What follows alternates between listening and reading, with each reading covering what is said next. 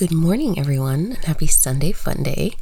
I hope you're having a great day, and if you're listening to this and it is no longer Sunday Fun Day, I hope you had a great Sunday Fun Day and a great day today. So I kind of wanted to talk about something a little heavier today, but what I wanted to talk about required a little bit of research, and I just didn't have time.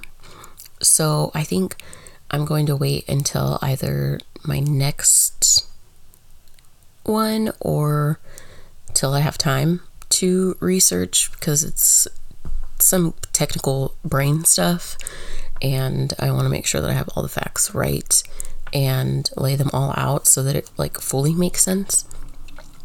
So I thought today I would talk about love languages, because it seems to be something that I thought was more common than it really is. Common knowledge, I guess is what I should say. I thought it was more common knowledge than it is. And I didn't realize how many people didn't know about love languages and how important they are, because they're super important, especially if you're in a relationship or, just mostly in a relationship, you're married, just dating or whatever. They're important.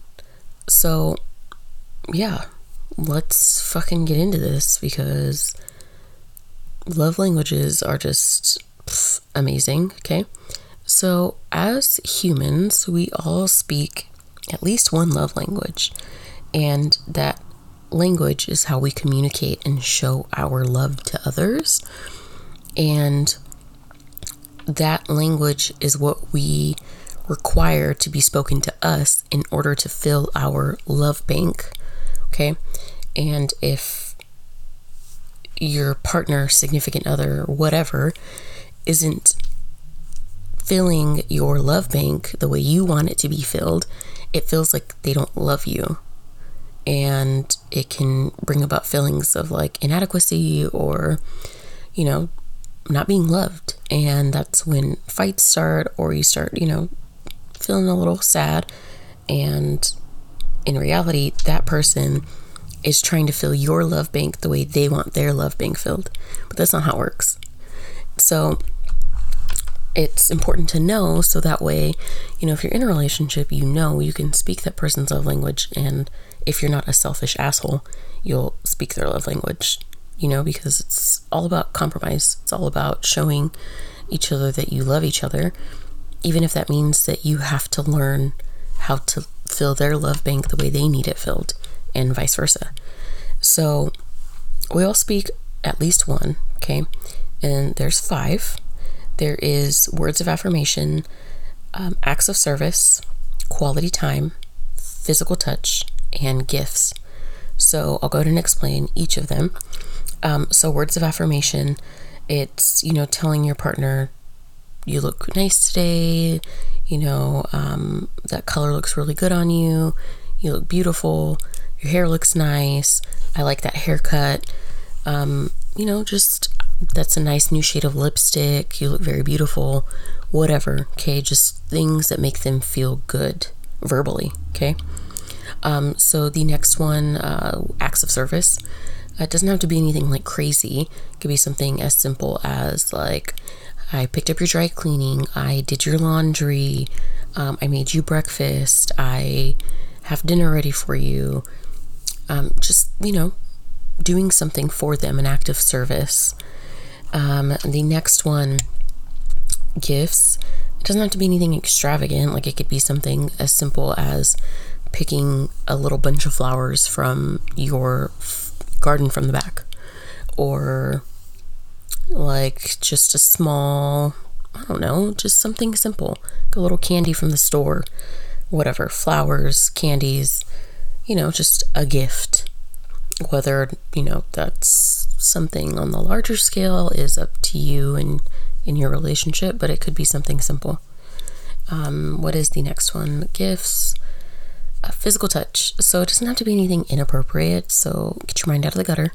It can be something as simple as you guys are sitting down watching a movie, maybe putting your hand on their lap, or on their shoulder, they're touching their arm, or when you're in the car holding hands, maybe walking past them and putting like your hand on them, on like their back or wherever, physical touch.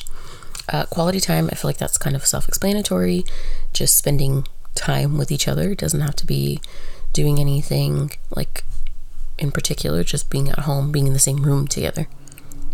And what is the next one? So that's physical touch, quality time, acts of service, gifts, words of affirmation. And that's everything, right? Am I tripping? Yeah, that's everything. Okay, yeah, that is everything. That's all 5. So it happens so often. People go into, couples therapy and they're like, my wife or my husband, my partner doesn't show me that they love me. And it's frustrating. Like, I feel like they don't love me. And the other partner's like, yo, like, yes, I do. Like, I do this and this for you. And the other one's like, that's not what I need. Like, this is what I need from you. And they're both speaking different love languages, but they don't know that. And that also, like I said in the beginning, comes with being selfless and understanding, okay, my partner speaks this love language, but that's not what I speak. So am I going to be selfless and do what I can to speak that language so that they feel loved? Or am I just going to continue speaking my love language and they need to understand that that's the way I show love and get over it? But I mean, you probably shouldn't be in a relationship with someone if that is your way of thinking, because being in a relationship is being selfless and understanding that if they don't feel loved, what can you do to show them that you love them? Like, is it really that hard?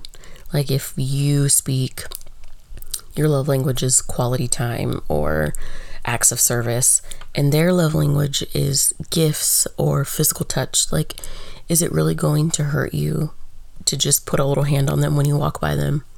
Or, when you're sitting there watching TV, just maybe hold their hand? Or, I don't know, like, is it really that difficult for you? Or a gift, pick them a fucking flower when you walk home or when you walk into the door, on your way into the door.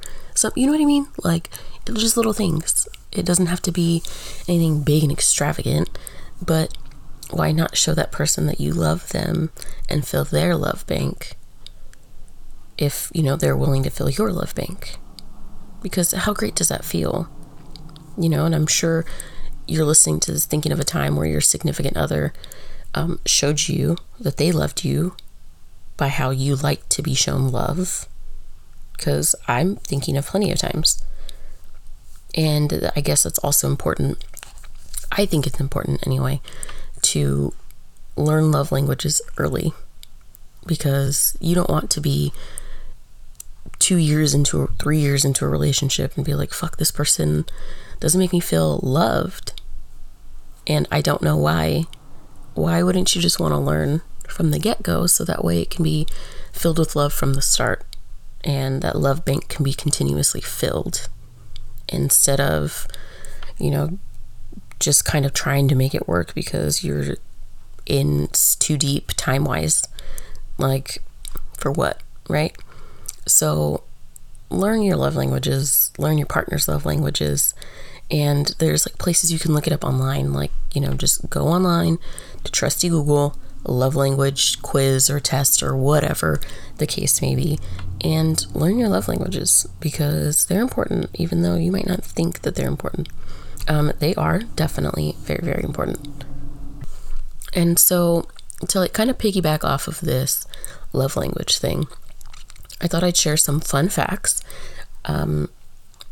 about the way our bodies react to being within the same vicinity of the person that we love or people that we love, because why not? Like, how it's just the body and everything about the human body just blows my mind. And I just don't think I will ever cease to be amazed by our brains and our bodies. So when you're in the same room as someone that you love for, I believe it's about 5 minutes at least. Okay. So within those 5 minutes, your heartbeats will begin to sync. And not only that, but your breathing will sync. Like, how insane is that? How freaking crazy is that? Like, what the fuck? Right? Wow. And just another little fun tidbit. So you know how we hear everybody has like their own scent, right? So that's a thing. I kind of was just like, when I first heard about it, I was like, I mean, yeah, but what does it matter? Well, it actually matters a lot. And let me tell you something absolutely crazy. Are you ready for this? Because I wasn't ready for this. Okay, so this kind of goes with evolutionary psychology, and they did a study about scents, okay, that we humans just naturally have, that we can't consciously smell, but they're there, okay? And they did a study.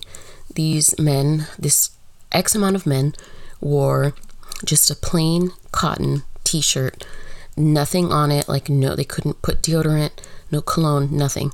These men wore these shirts for, I believe it was about 2 days, and they then came back to the study, to the lab, I guess is what we can call it, and they put their t-shirts in boxes, and they each had their own box. The boxes were unmarked, nothing, okay, just a box. They then had the same amount of women come in, and they each smelled the shirt, and they chose the one that they liked the smell of the most. Put the shirts back in the box. They were, whatever, smelled it, picked their shirt, done. Well, the next day, they also attended, they had like a mixer, and they had all of the men and all of the women at that mixer, and they just studied them. They watched them interact with each other, and the women picked the men who belonged to the shirt that belonged to the men. You know what I mean? Like, you know what I mean? So the shirt that they picked was the man that they picked at this mixer. And so it just showed that we are attracted to scents, specific scents of other people. And I just think that's crazy. Like, what the fuck? And to go even more into this pheromone thing, because women excrete pheromones. I don't remember what men excrete. I don't, they don't do pheromones. I don't know what men do, but women will naturally look for a man that's taller than her, because, wait for it, they excrete their pheromones from the top of their head. So they want a man that's taller than them because they can smell the pheromones. Is your mind blown? Because my mind was blown. What the fuck? Like, it's literally like finding a partner is like science. It's crazy. Absolutely crazy. So that is really all I have for today. It's very short, sweet, to the point, because like I said, wanted to do a different topic that had to do with the amygdala, and that one's a little more,